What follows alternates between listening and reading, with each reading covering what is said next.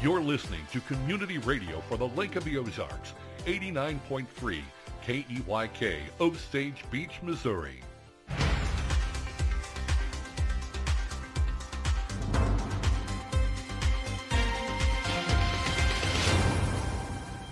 I'm Stacy Johnson, and this is your Lake Expo News Cut for Friday, May 13th.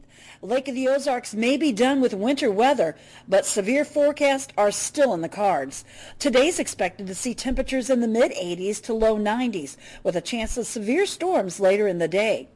Forecasters say the lake area is only at a slight risk of seeing severe storms, but if they move into the area, we could see quarter-sized hail, damaging wind gusts of more than 60 miles per hour, and the risk of localized flooding. In a welcome update from many Lake of the Ozarks residents, construction on the Lake Ozark Aldi has finally begun.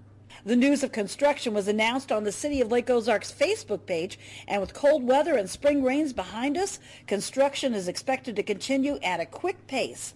The exact open date for the new store is unknown, but representatives for Aldi say they expect the Lake Ozark store to open this year.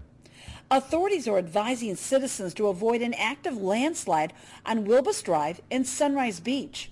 The landslide was reported by a resident in the area who was concerned about cracking they observed on an asphalt road. It was determined the cracking was caused by an active landslide in an area that sits above two duplexes. Sunrise Beach Fire Protection District is monitoring the slide. Although the road is still open to the public, it's recommended that people stay out of the area if possible. This has been your Lake Expo News Cut. All this news and more at lakeexpo.com. Lake news, events, boating, and the lake life, lakeexpo.com.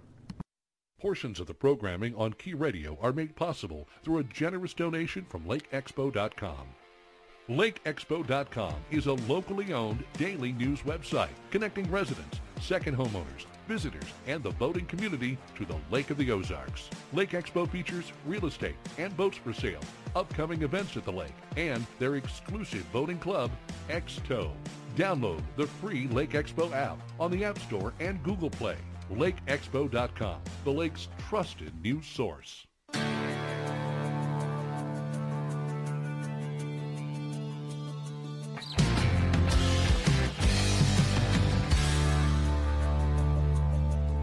Chris Schneider with your Key Radio Lake TV sports update for this Friday. How about those St. Louis Blues? They win their first-round playoff series in 6 games, beating Minnesota last night to put the Wild away. The Blues winning the final 2 games of the series to advance. Next up for the Blues, number 1 seed Colorado in the next round. That is going to be a tough one as well. As for college softball, the Mizzou ladies and MSU ladies into the conference tournament. The Mizzou ladies with a big upset win over second seed Alabama yesterday, so they will play again this afternoon in the semifinal round against Tennessee. The Mizzou ladies are 35-19 on the season now. As for the MSU Lady Bears, they're 25-18. They will play in the Valley Tournament semifinals this afternoon. That game gets started about 1:30 in Springfield. Mizzou baseball, 25-20 on the season. They've got a 3-game series at home against Florida this weekend. MSU Bears, 22-23. They've got a 3-game series at home this weekend against Illinois State.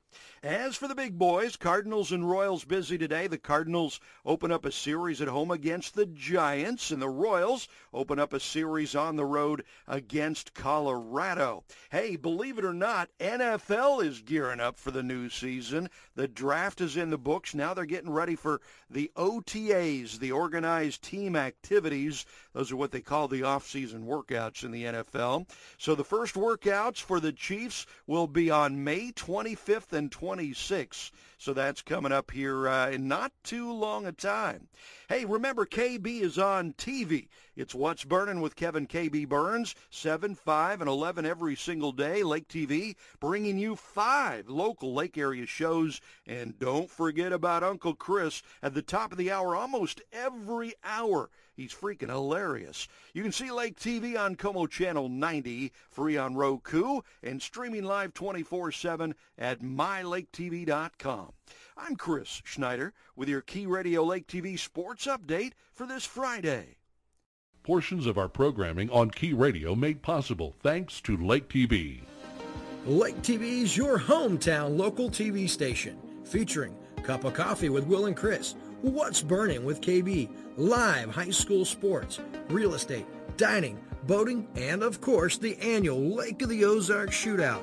Lake TV on Como Connect, Channel 90, Roku, YouTube, Facebook and Instagram, and of course online at mylaketv.com. If it's happening at the lake, it's happening on Lake TV. Key Radio wants to help our community by offering a platform for all groups and organizations to share their message. If you have a pre-recorded public service announcement talking about who you are and what you do, email it to kbsfree65@gmail.com. Rotary clubs, veterans groups, animal shelters, fundraising organizations, and more are all welcome to send us their pre-recorded message. Key Radio reserves the right to deny or accept any PSAs received.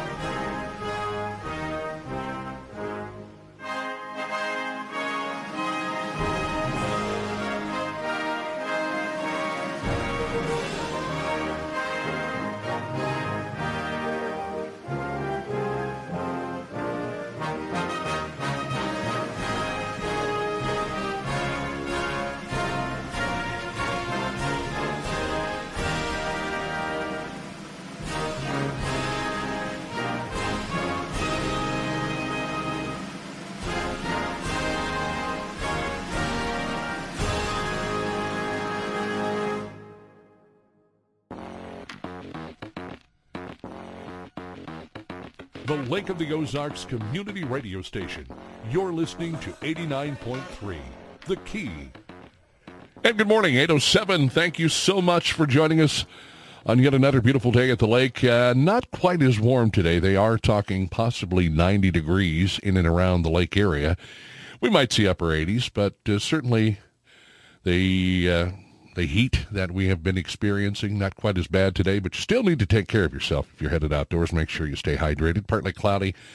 Afternoon showers or thunderstorms possible, and there is, again, potential for some severe thunderstorms. You heard Stacy Johnson mention that in our news with LakeExpo.com.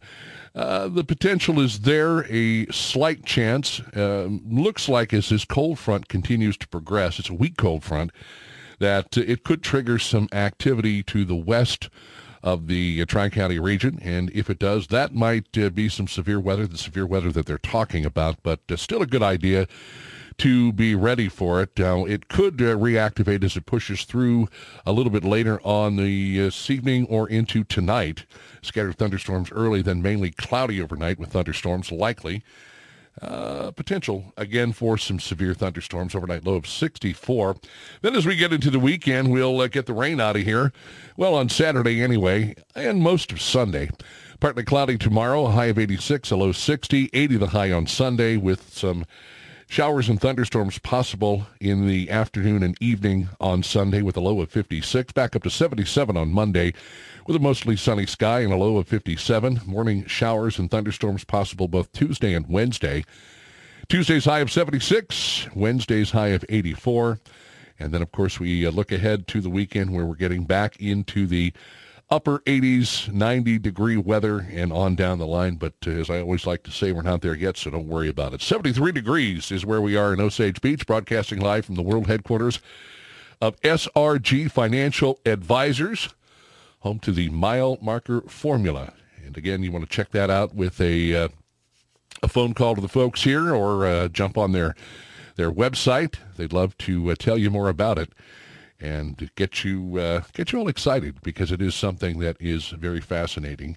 8:09 is our time, and let's get right to our first guest this morning. That would be none other than Bev Ehlen with Concerned Women for America of Missouri. She is joining us, and live, I might add, in Jefferson City, where she's been for the last couple of days. Bev, how are you this morning?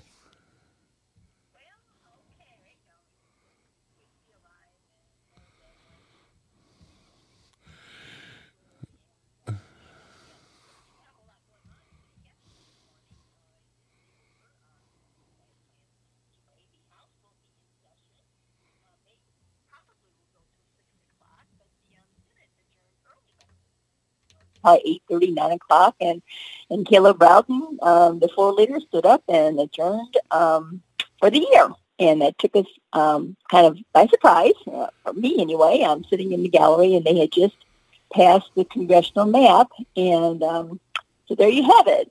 So there are left many things of the priority list, quote unquote, of the Republicans in the Senate left undone, and they could have been done today. But so there you have it. Yeah, I know that you probably weren't really excited about the way things ended, and I thought the legislative session actually ended on Friday at the end of the day, but apparently not. They seemingly adjourned a little early. You know, for some folks anyway, you'd like to see them maybe fight it out right down to the wire on some of these things. You mentioned the early. This just shows, the poor leadership in the state Senate. They melted down even earlier last year in the Senate. So them going to 8:30, 9 o'clock on Thursday is an improvement. So I can just tell everybody in your listening audience that the battle continues. August is the election, so everybody needs to not only vote for the most conservative Republican on the ticket in their area in August, but maybe even learn about those candidates early and get behind one of those candidates by, knocking doors, making phone calls, telling your friends, holding a meet and greet. Still, whatever we do today to get good people elected is so much less than the sacrifices our founding fathers and mothers had to make.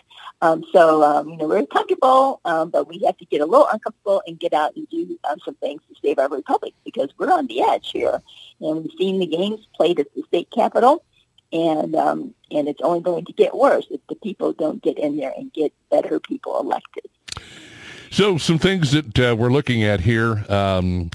Yes on the election reform bill, no on the PYMOA, no internet provider reform, no on Born Alive Abortion Survivor Protection Act, a ban on ordering abortion drugs through the mail without a doctor's visit, no on Save Women's Sports Act, ban on biological males competing in female sports, and no on the language prohibiting CRT divisive curriculum. My Lord, there are a lot of things that I know we've talked about here, and it just doesn't really seem like they really went to bat for folks in the state like they should have. And certainly with what we've been talking about here the last few months, you would think that maybe some of this would have made it across the finish line.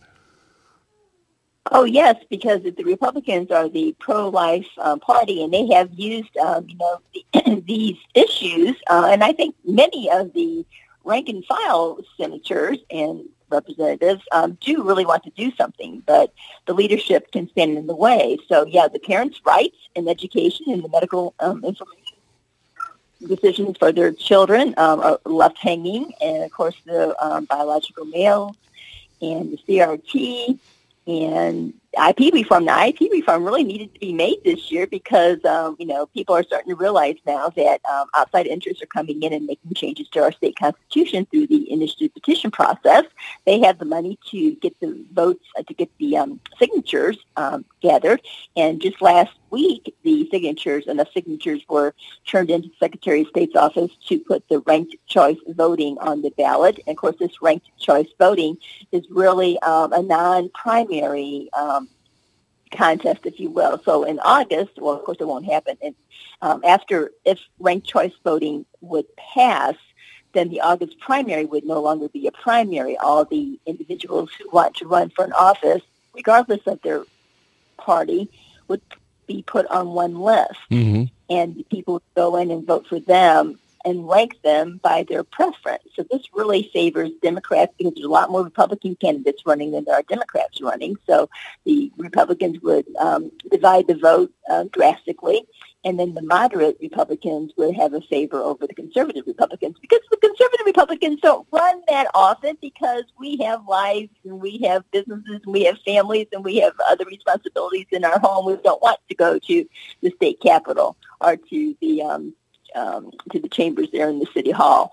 So we are going to have to start stepping up to the plate. But anyway, so we have, so because the Senate adjourned early and did not address the initiative petition and the ratio of votes to change our Constitution, we are now stuck with 50% plus one can change our Missouri Constitution. Plus, and this will be another program, every 20 years, Missouri is asked the question on the November ballot if we want to have a constitutional convention for our Missouri Constitution. And that's never passed before. There's usually been about 33% yes votes. But things are so crazy, especially the Roe versus Wade issue. I can see where the pro-aborts would see an opportunity to get something in the Constitution. And that's another thing we did not do this year. We had Senator Bob Onder and Senator, my mind just went blank, Andrew Koenig. There were two SJRs in the Senate that had been filed to put a vote to the people that there is no right to abortion in the Missouri Constitution. And those just languished. So really our senator, and I'll call out the names, the leader, the president pro tem, Senator Dave Schatz, who's termed, and Senator Caleb Rowden, who's the floor leader, were pathetic in getting these very important issues that protect the lives, liberty, and property of the people of Missouri. Bev, let me ask you a question here real quick. What do you think was more important to them as far as, was it just getting this session over with because there have been so many ups and downs this year, and the redistricting situation was kind of a sore subject with a lot of Missourians.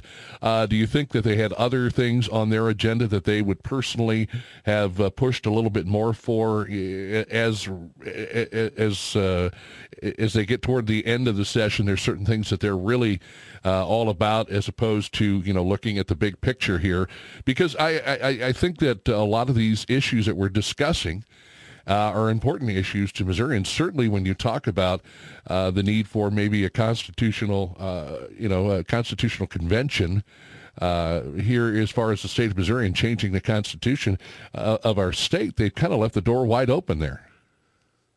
Oh, they did. I don't know what their priorities are. Their priorities are not the people's priorities. They state these things are important, mm-hmm. but by what they do at the Capitol, it's evident that they are not important. I'm not sure what, it's sad. It's of course power and ego and personality conflicts, and it's just been an awful experience in the state Capitol this year, especially in the state Senate, because of the decorum is gone, and it's just all, it's egos. And, pride, and I think pride is probably our number one problem. It is with me, my wanting my way. And and then as I was leaving the Capitol, I saw the Missouri, the lobbyist for the Missouri Chamber of Commerce thanking one of the senators for his help in saving yet another session. And that troubled me because the Missouri Chamber of Commerce is not the chambers of commerce we had, 25 years ago. The chambers of commerce, the municipal leagues, they're all big government organizations now, and those members who think they have changed. So I just want to put that out there for letting people know. Now, the local chambers of commerce hopefully still are good. However, like many things, the powers, the control is taken over by those who want to control us, the big government people, whereas the rank and file members are still, everyday people who are trying to do their best, build mm-hmm. their businesses and do those things at home that build the economy in their own area. But anyway, that's just another thing to talk about sometime, because all these organizations are changing, and the people are not changing, but their organizations are. Let's kind of jump ahead to what's next. You mentioned statewide voter registration drive. That they're looking for volunteers in all counties to make sure people are registered to vote. It's very important. I think this is going to be a huge election for any number of reasons.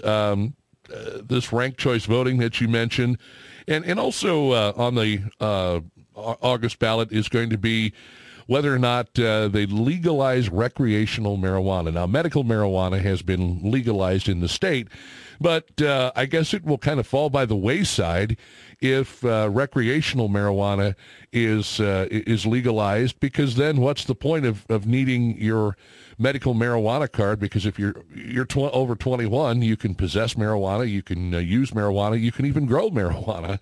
So I guess this will be an interesting issue. The folks for legalizing recreational marijuana have gotten enough signatures to get this issue on the ballot. So any of those, if you'd like to jump in on them, we've got plenty of time to talk about all three of those. Well, and again, as discussed as I get with our Republican majority in the state capitol, there have been some good things that they have tried to change. The Medicaid expansion. Of course, the medical marijuana, years ago, they were trying to write the correct language, but they were also, people were not wanting it. The people were not clamoring for it. The outside interests wanted medical marijuana, and there are some youngins who want recreational marijuana, so you have to get medical marijuana before you can get the recreational marijuana in a conservative state like Missouri. So because our Missouri General Assembly was not acting on the outside interest, but on the interests of Missourians, the initiative petition process allowed the outside interest to come in and put these things on the ballot. And then, of course, like I said before, that if you have enough money to pay the petition gatherers out to get the signatures, you have enough money to run the commercials and mail the flyers to tell the people what you want them to think that the proposed amendment's going to do. So yeah, we're stuck with this medical marijuana, and I haven't even read legal. There's another bad thing about the initiative petition is the wording that the drafters come up with goes directly to the people and goes directly into the Constitution. At the state capitol, they have hearings, and it goes through legislative process where it goes down to the basement, or the legislative review sees if it conflicts within the other statutes in the books, or if it's in the constitutional amendment, any other things in the Constitution, so they make sure that the wording is correct. Well, on an initiative petition, you just slap up any kind of wording that you want, and if people approve it, it goes right into the Constitution, or it goes right into the law books as is.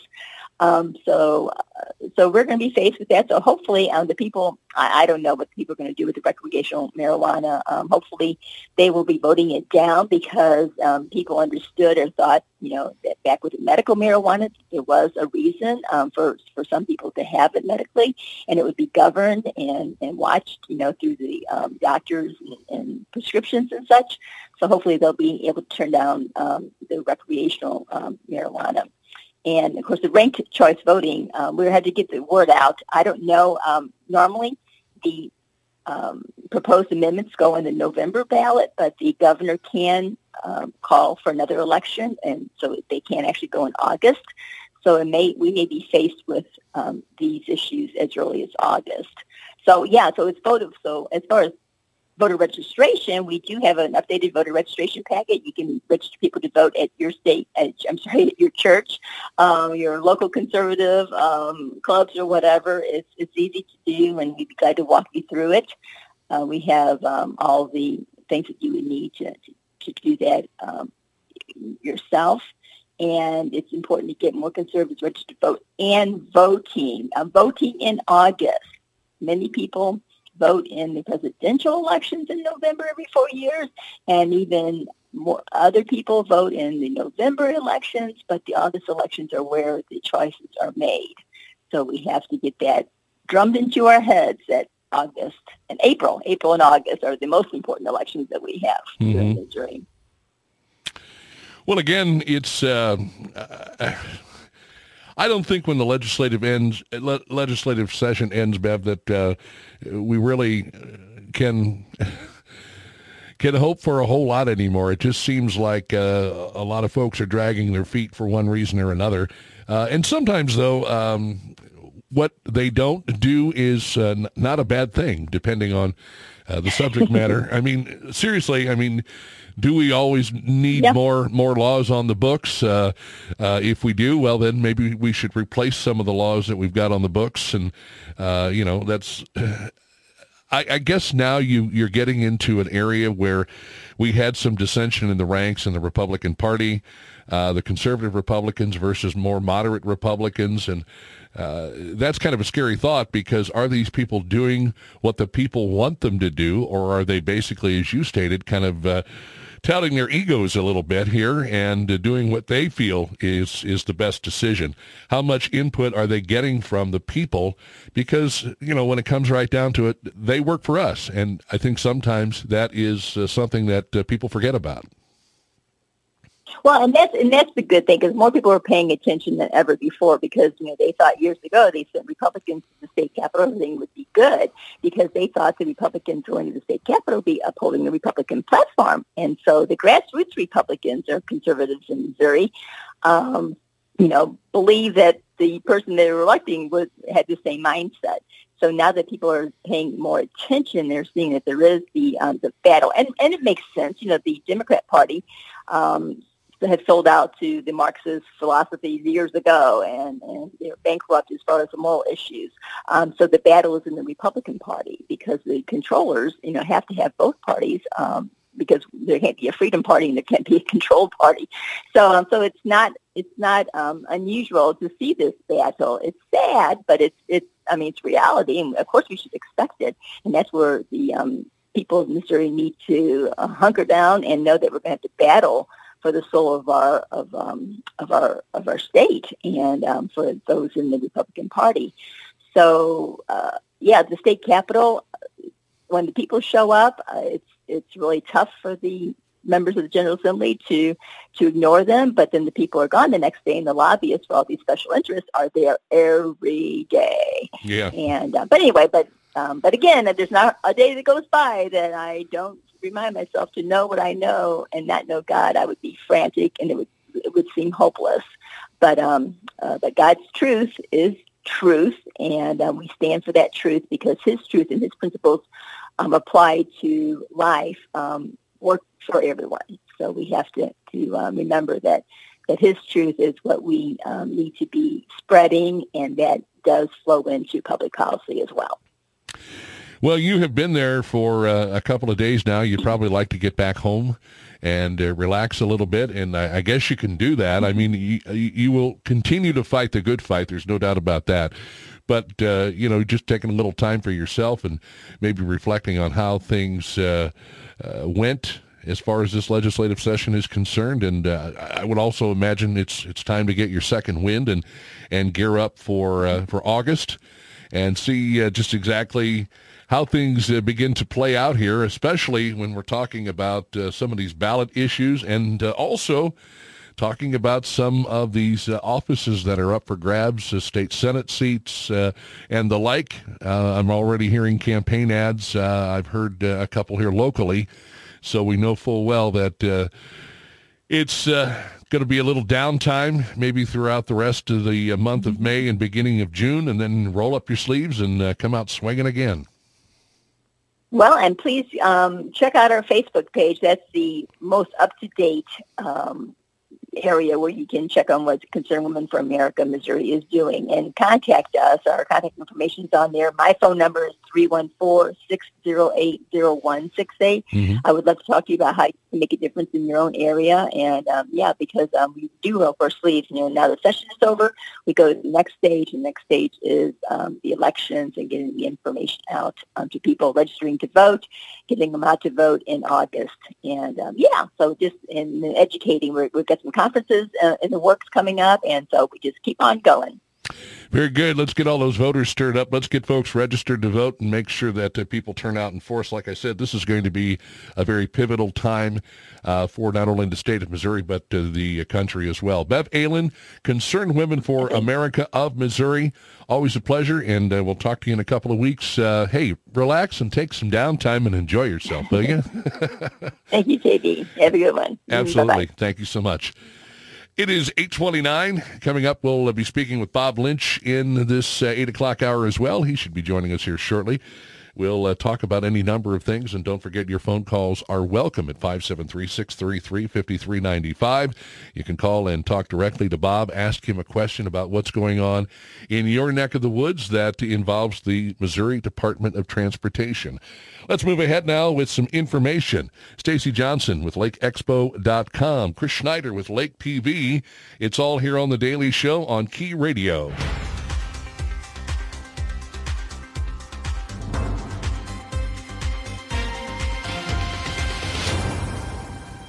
I'm Stacy Johnson, and this is your Lake Expo News Cut for Friday, May 13th. Lake of the Ozarks may be done with winter weather, but severe forecasts are still in the cards. Today's expected to see temperatures in the mid-80s to low 90s, with a chance of severe storms later in the day. Forecasters say the lake area is only at a slight risk of seeing severe storms, but if they move into the area, we could see quarter-sized hail, damaging wind gusts of more than 60 miles per hour, and the risk of localized flooding. In a welcome update for many Lake of the Ozarks residents, construction on the Lake Ozark Aldi has finally begun. The news of construction was announced on the City of Lake Ozark's Facebook page, and with cold weather and spring rains behind us, construction is expected to continue at a quick pace. The exact open date for the new store is unknown, but representatives for Aldi say they expect the Lake Ozark store to open this year. Authorities are advising citizens to avoid an active landslide on Wilbus Drive and Sunrise Beach. The landslide was reported by a resident in the area who was concerned about cracking they observed on an asphalt road. It was determined the cracking was caused by an active landslide in an area that sits above two duplexes. Sunrise Beach Fire Protection District is monitoring the slide. Although the road is still open to the public, it's recommended that people stay out of the area if possible. This has been your Lake Expo News Cut. All this news and more at LakeExpo.com. Lake news, events, boating, and the lake life, LakeExpo.com. Programming on Key Radio made possible through a generous donation from Victoria Station. Misty Atkinson talks about the very incredible and popular wall art you'll find at Victoria Station. We've always been known for our wall art. We have a large selection of both metal art and framed art, canvas prints, in traditional and in the nautical themes. And so we're a destination for wall art. We're also known for a large variety of lamps. We like cool, unique lamps that'll give lighting in your living area, not just a utility lampshade there that's producing light, but to add the decorative features to that. We are going to feature a section in the store of American-made products. Some of those are locally sourced, and some of those from the Midwest, and we're really excited to be able to do that. We're still located at 5465 Osage Beach Parkway, just off the Case Road exit, and the best way to find us online is on Facebook at Victoria Station. We are open daily 9:30 to 5:30.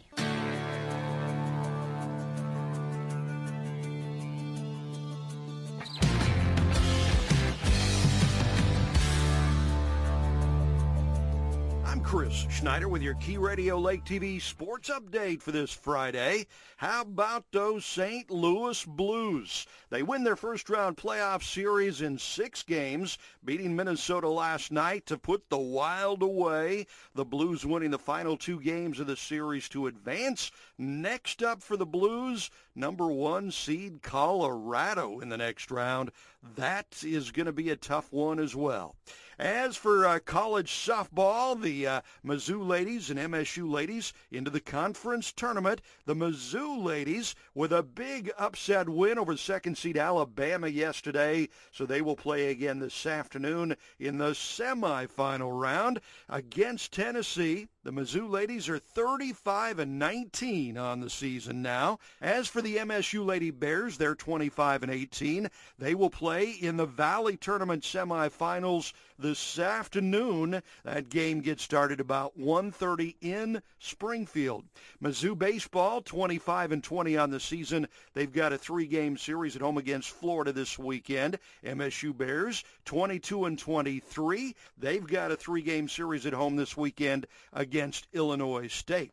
As for the big boys, Cardinals and Royals busy today. The Cardinals open up a series at home against the Giants, and the Royals open up a series on the road against Colorado. Hey, believe it or not, NFL is gearing up for the new season. The draft is in the books. Now they're getting ready for the OTAs, the organized team activities. Those are what they call the off-season workouts in the NFL. So the first workouts for the Chiefs will be on May 25th and 26th. So that's coming up here in not too long a time.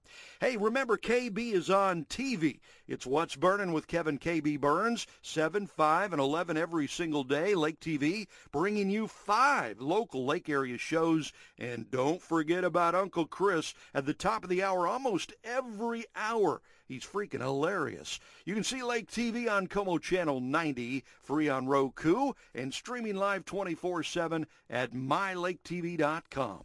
I'm Chris Schneider with your Key Radio Lake TV sports update for this Friday. Programming on Key Radio made possible in part by Skelton Key and Lock. When you're locked out of your home, car, or business, every second counts. You need to be sure that the company you choose will answer the call and get to you as quickly as possible.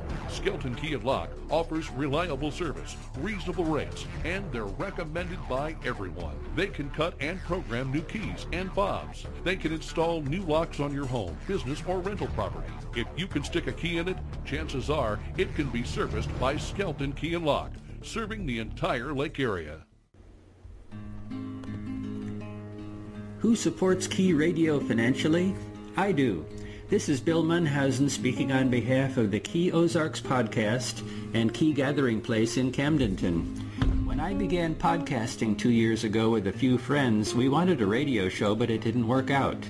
Key Radio gives us an opportunity to share our message, so I am happy to support the Key with a monthly underwriting donation. Key Gathering Place is our community center at Lake of the Ozarks for events and gatherings. The Key Ozarks radio program presents Christian activists seeking the truth of things rather than ideology, employing an eclectic mix of biblical thought and political philosophy, much like the founders of the nation did at the last revolution. Please consider supporting the Key with your monthly donation.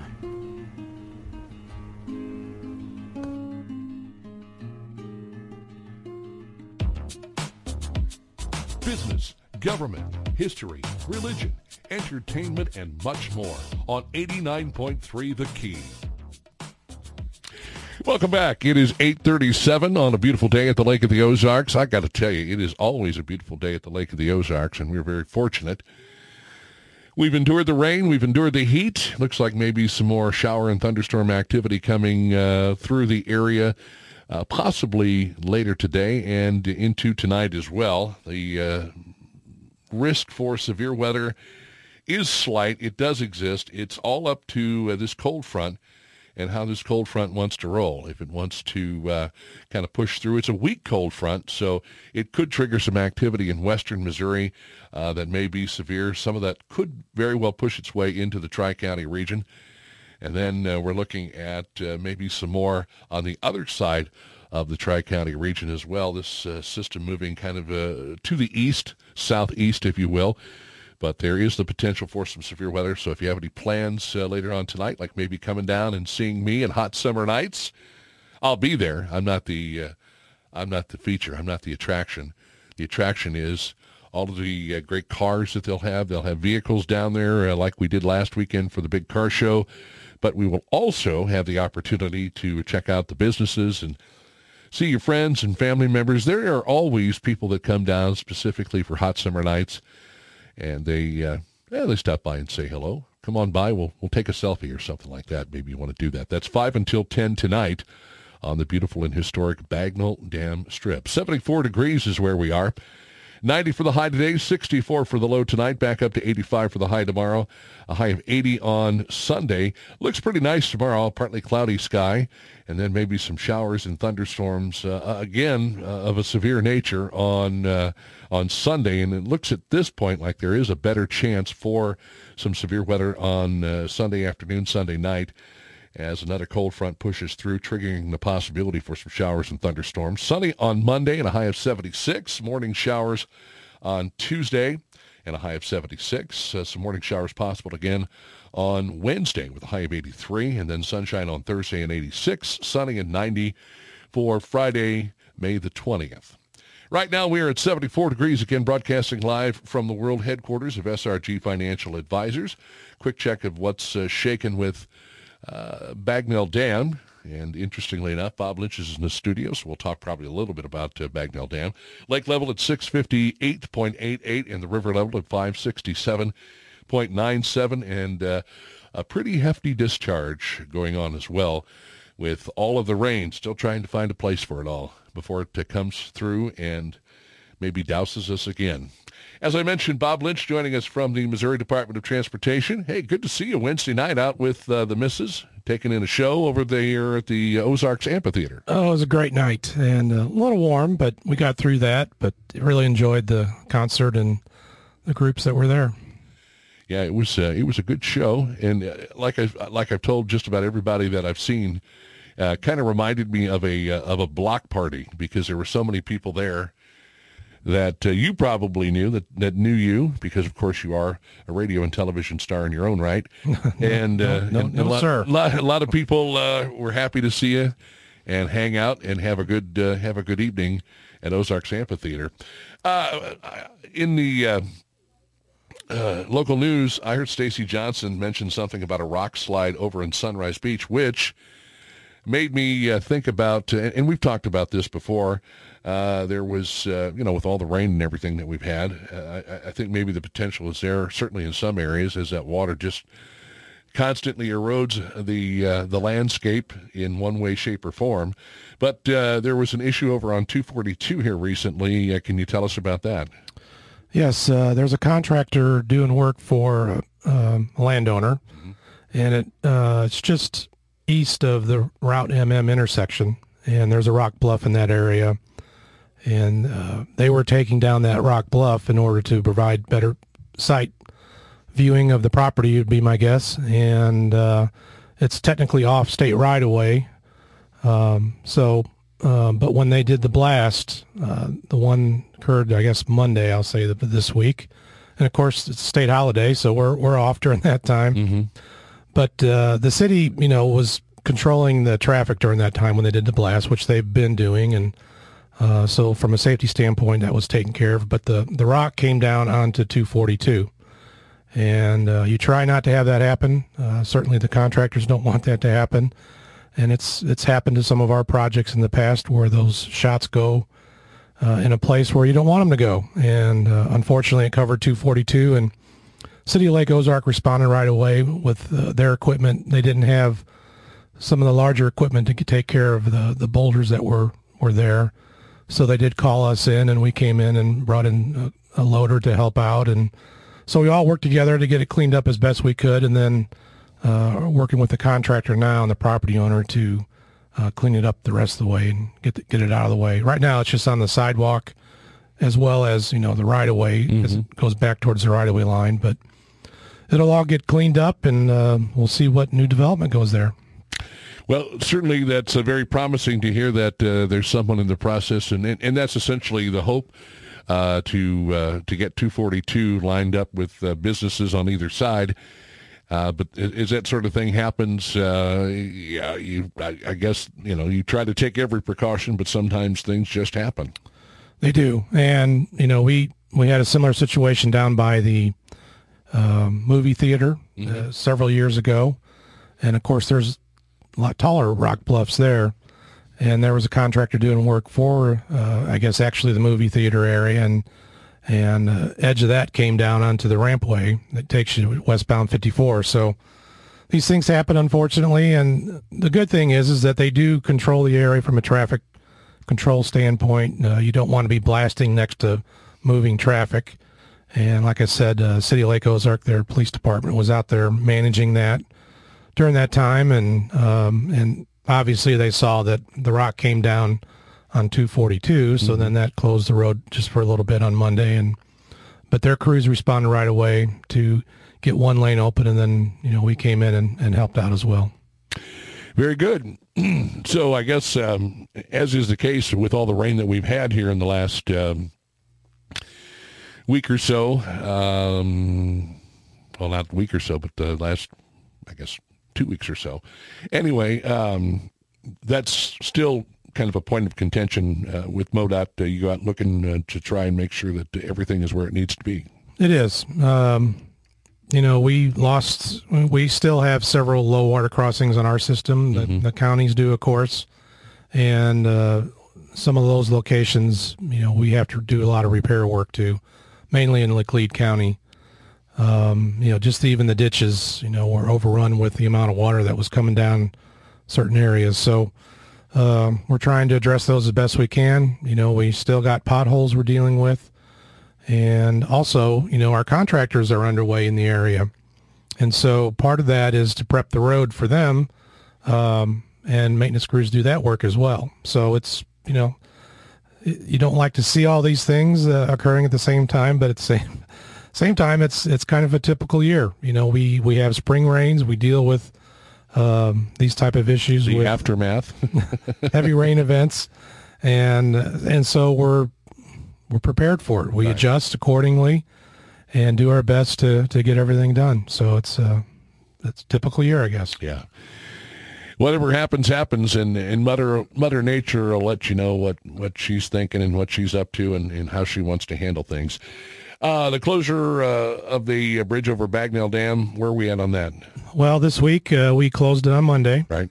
And it should be open. I didn't check, but the plan was to open it late last night or maybe early this morning to get it ready for the weekend. Good. Excuse me, that yellow dust that's flying around is getting to me finally. It's killing everybody, yeah. We're all, my dog's choking on it. I know, but let's see. Anyway, so they're putting down the epoxy seal over the bridge. And part of it is on the roadway surface where the headworks are at. Mm-hmm. And then the rest of it will be applied to the sidewalk and curb. So this week they just got the driving surface taken care of. So you'll notice something new on that as you drive across the dam this weekend. And then next week it looks like we're going to have to close it again to finish up the curb and the sidewalk area. So pay attention to those work zones that we have out there, the messages that we have out there on the message boards. And if it truly does need to be closed next Monday, then we'll be alerting people of that. But right now, that's the plan. So something that I see constantly, and I'm really surprised we haven't had more people, close calls or maybe some run-ins with people, is the use of the acceleration lane on those J-turns. And so you've got people that go to make the turn, and a lot of times it seems like they sit there and kind of hesitate because they don't want to kind of get too far out in the passing lane. So they'll wait till all the traffic goes by, and then they'll go ahead and make the turn and start heading in the other direction. And the acceleration lane, in my opinion anyway, is long enough for you to utilize to get up to speed, right? Whatever the speed is. That's correct. But they like to pull out into the passing lane, and they're doing maybe 35, 40, maybe that much, maybe a little faster, I don't know. But explain the use of the acceleration lane as far as why it is there in the first place. Well, you already did. You said it's long enough to get up to speed before you merge over. And, the J-turns are still a learning process. They've been around for a long time, actually. We've had them up in Cole County on 54 several years ago, and they've been there. And I think the challenge with an interior acceleration lane in the median is people are not familiar with seeing that, Right. They're used to them being on the outside of the roadway, I'll say, on the right side. You come from an interchange, you're on the right side of the road when you're entering the highway. So I'm going to say majority of people understand the J-turns, but there's that 10 to 20% maybe that are just not familiar with them. They don't pay attention to the signs we have there. We say there's a U-turn with signage. We're also putting some arrows in the acceleration lane to alert people that you can go straight there. You can accelerate in that lane. And so it's going to be a learning process, and but the ultimate goal, which is being achieved, is safety. Mm-hmm. So those intersections, we're doing that work from Lake Ozark to Eugene to install a few more J-turns, also other corrections to intersections that warrant different ideas. But we're trying to improve the safety along 54 with these at-grade intersections. And, if a person uses the J-turn and they come down and there is a yield sign there, so that probably creates confusion. The larger vehicles can't make that U-turn movement and stay in the acceleration lane. So they do have to stop, yield to traffic that's coming at them. And that's what we want really them to do. And the thing that happens compared to at an at-grade intersection is that individual that stops there at the yield sign, they're only paying attention to one thing, and that's traffic coming at them. So if they're at an at-grade intersection that has multiple things going on, then they got to pay attention to the traffic coming at them, the traffic coming across, traffic's making a left turn in, traffic's making a right turn in, and so all that creates the confusion to the driver, and then you have accidents that happen, unfortunately. So it's okay that they're stopped there. I know it frustrates some of us because. Well, it's not frustrating. I just noticed, how some of the large, you mentioned the larger vehicles, they have to stop because if they do make the turn, it's a little too tight and you do kind of veer out into that passing lane a little bit. So the yield sign is a good way for them to see the sign and then realize they need to look to see where the traffic is at before they proceed. Yes, and the large trucks, they have to actually go into the shoulder on the opposite side, and we have a bulb out area, we call it, to where they can make that turn, mm-hmm. and they're actually accelerating in the driving lane. So it depends on what vehicle is there and how they have to use that J-turn, but safety's improved, and that's the ultimate goal here is to eliminate those serious and fatality type accidents. Is there still accidents occurring? Yes. There's side swipes, there's potentially rear ends, but all those are less serious in nature in general. And so if you're driving those numbers down of those type of accidents, then your disabling injuries, your fatalities are going to go down. And isn't that what we want to do along our highways, is try to prevent that? Could there be property damage going on? Sure. But that's better than someone getting seriously hurt or fatally injured. Yeah. Very true. Very true. And I know with the quarry there in Lynn Creek, I think it kind of helps those dump truck drivers. They can use that acceleration lane, use the full lane to try to get up to speed. And also it gives people that are coming, traveling in that general direction a chance to see them. And they're not just like right out there on the road. They could use that acceleration lane. And the dump truck drivers that I've seen, they have used it, and they get it. They understand what it's all about. Yeah, the one you mentioned down in Lynn Creek by the quarry, that acceleration lane seems to work better. By the post office, you come out. Now, what's unique about that location is when you exit the industrial park area from Lynn Creek, we kind of split the locations where you come in and come out of that area. Mm-hmm. So it's a one-way out, and again, you're creating that situation to where that driver's only paying attention to one thing. There's nobody turning left into that location, so they're only looking at traffic coming at them from Camden. Still, there could be a T-bone type accident if they pull out in front of somebody, but we're lessening that chance because they don't have as much to think about. Mm-hmm. And then when we guide them into the median, they immediately go into that acceleration lane, and they see that better there than they do at some of the J-turn locations. When that was first developed there, where one way in, one way out, I did see people on occasion go the wrong way, and they're going to, yes. Yeah, and again, it's just a learning curve. It's a learning process, and that's why it's important to pay attention when you're driving. And we talk so much about distracted driving and how it can get somebody hurt or killed.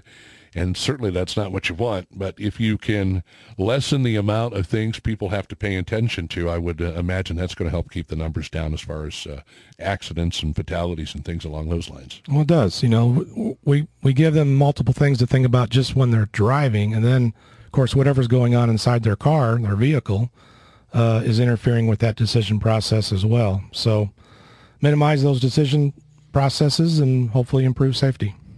I don't know, how did there's still a real push on trying to get people to pay attention and lessen the amounts of distracted driving with phones or eating or doing whatever you're doing behind the wheel that you shouldn't be doing, and paying attention, and much closer attention to what's going on the roadway. I know that you have signs that are out. What other campaigns do you have? I think there's probably public service announcements for radio and TV and things along those lines. But do you ever send anybody into the schools to talk directly to young people? And I know people my age are probably distracted. They've got kids in the car or other things going on. But is that something that the Missouri Department of Transportation tries to do, especially reaching out to younger drivers? Yes, we do. Actually, it's through the Coalition for Highway Safety, and there's safety funds that come through MoDot that's funneled out to these special groups, and they're made up of people from the local area. Could be resource officers from schools, could be people from the police departments themselves, right, and various emergency responders, and so. They take an interest in this, and they're the ones that, understand what the goal is for the state of Missouri. And, of course, we're working towards 0 fatalities. And so they come up with different ways to try to accomplish that through education, through docudramas. I don't know if you've been involved in those in the past, but we've done those at, like School of the Osage, Camden, where that Coalition for Highway Safety, they'll come in and work with the local fire department and so forth, and set up those docudramas where it reinforces the idea of why it's important to, put your phone down, to wear seatbelts, and what potentially could happen. They also bring in the helicopter to fly the individuals that are, doing the acting away from the area. And again, it reinforces the messages of what we're trying to tell the young adults. It seems to be across the state of Missouri. It continues that the young adults are the least likely to wear their seatbelts, and we continue to do those surveys, and that's what we see, that over 70% of the fatalities that they're involved in, they're not wearing their seatbelts, and that's unfortunate. It's the best chance you have to survive an accident. Currently across the state, with our total fatalities, we have about 291, which again is very high compared to the last 5 years. 64% of those fatalities where people are not wearing their safety belts. Right. So all we can do is try to continue to educate as best we can, and it starts at home as well. That's something we've talked to our kids about, and so that's where we're at. Being in the position that you're in, I'm sure you probably try to reinforce what's important to do and not to do when you're behind the wheel of a vehicle, because I guess both of your oldest son's driving. I don't know about your youngest son. He's probably driving too. They both are. Yeah. And I'm the first one to say I'm not perfect, and I'm in a hurry. That's one of my flaws, I'll call it, is I always wait to the last minute to go somewhere. And that over the years, I always walk in 10 seconds before we have to start. But you're here, though. That's the thing. I might be keeping an eye on the clock a little bit and sweating it, but I know you'll be here unless you send me a text or something. So I understand completely. But yeah, that's one of the things when you're running late. Everything just kind of flies out the window, with the exception of whatever it is that you need to be doing to get to where you need to be. Right, and. So anyway, we realize nobody's perfect, and we're going to all have our challenges day to day based on what that is. But the important thing is just try to take that second to put on your seatbelt, and put your phone down, then it should be okay.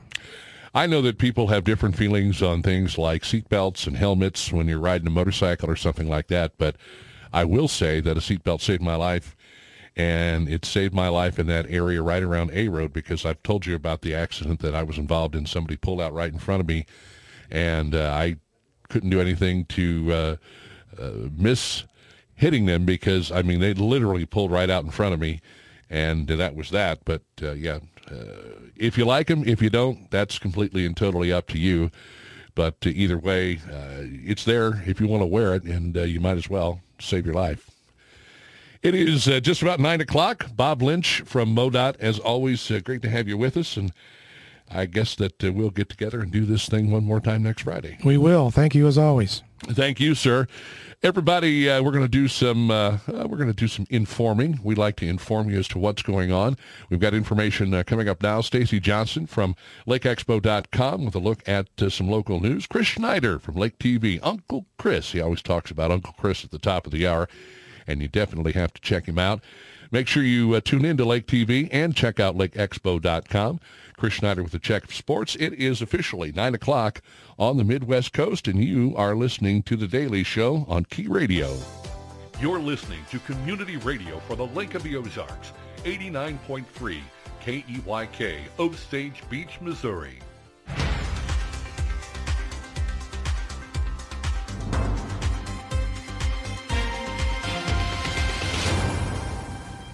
I'm Stacy Johnson, and this is your Lake Expo News Cut for Friday, May 13th. Lake of the Ozarks may be done with winter weather, but severe forecasts are still in the cards. Today's expected to see temperatures in the mid-80s to low 90s, with a chance of severe storms later in the day. Forecasters say the lake area is only at a slight risk of seeing severe storms, but if they move into the area, we could see quarter-sized hail, damaging wind gusts of more than 60 miles per hour, and the risk of localized flooding. In a welcome update for many Lake of the Ozarks residents, construction on the Lake Ozark Aldi has finally begun. The news of construction was announced on the City of Lake Ozark's Facebook page, and with cold weather and spring rains behind us, construction is expected to continue at a quick pace. The exact open date for the new store is unknown, but representatives for Aldi say they expect the Lake Ozark store to open this year. Authorities are advising citizens to avoid an active landslide on Wilbus Drive in Sunrise Beach. The landslide was reported by a resident in the area who was concerned about cracking they observed on an asphalt road. It was determined the cracking was caused by an active landslide in an area that sits above two duplexes. Sunrise Beach Fire Protection District is monitoring the slide. Although the road is still open to the public, it's recommended that people stay out of the area if possible. This has been your Lake Expo News Cut. All this news and more at lakeexpo.com. Lake news, events, boating, and the lake life, lakeexpo.com. Portions of the programming on Key Radio are made possible through a generous donation from lakeexpo.com. LakeExpo.com is a locally owned daily news website connecting residents, second homeowners, visitors, and the boating community to the Lake of the Ozarks. Lake Expo features real estate and boats for sale, upcoming events at the lake, and their exclusive boating club, X-Tow. Download the free Lake Expo app on the App Store and Google Play. LakeExpo.com, the lake's trusted news source.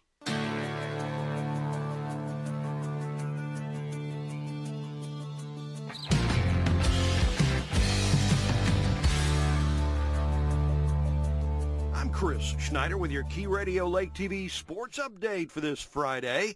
How about those St. Louis Blues? They win their first-round playoff series in 6 games, beating Minnesota last night to put the Wild away. The Blues winning the final 2 games of the series to advance. Next up for the Blues, number 1 seed Colorado in the next round.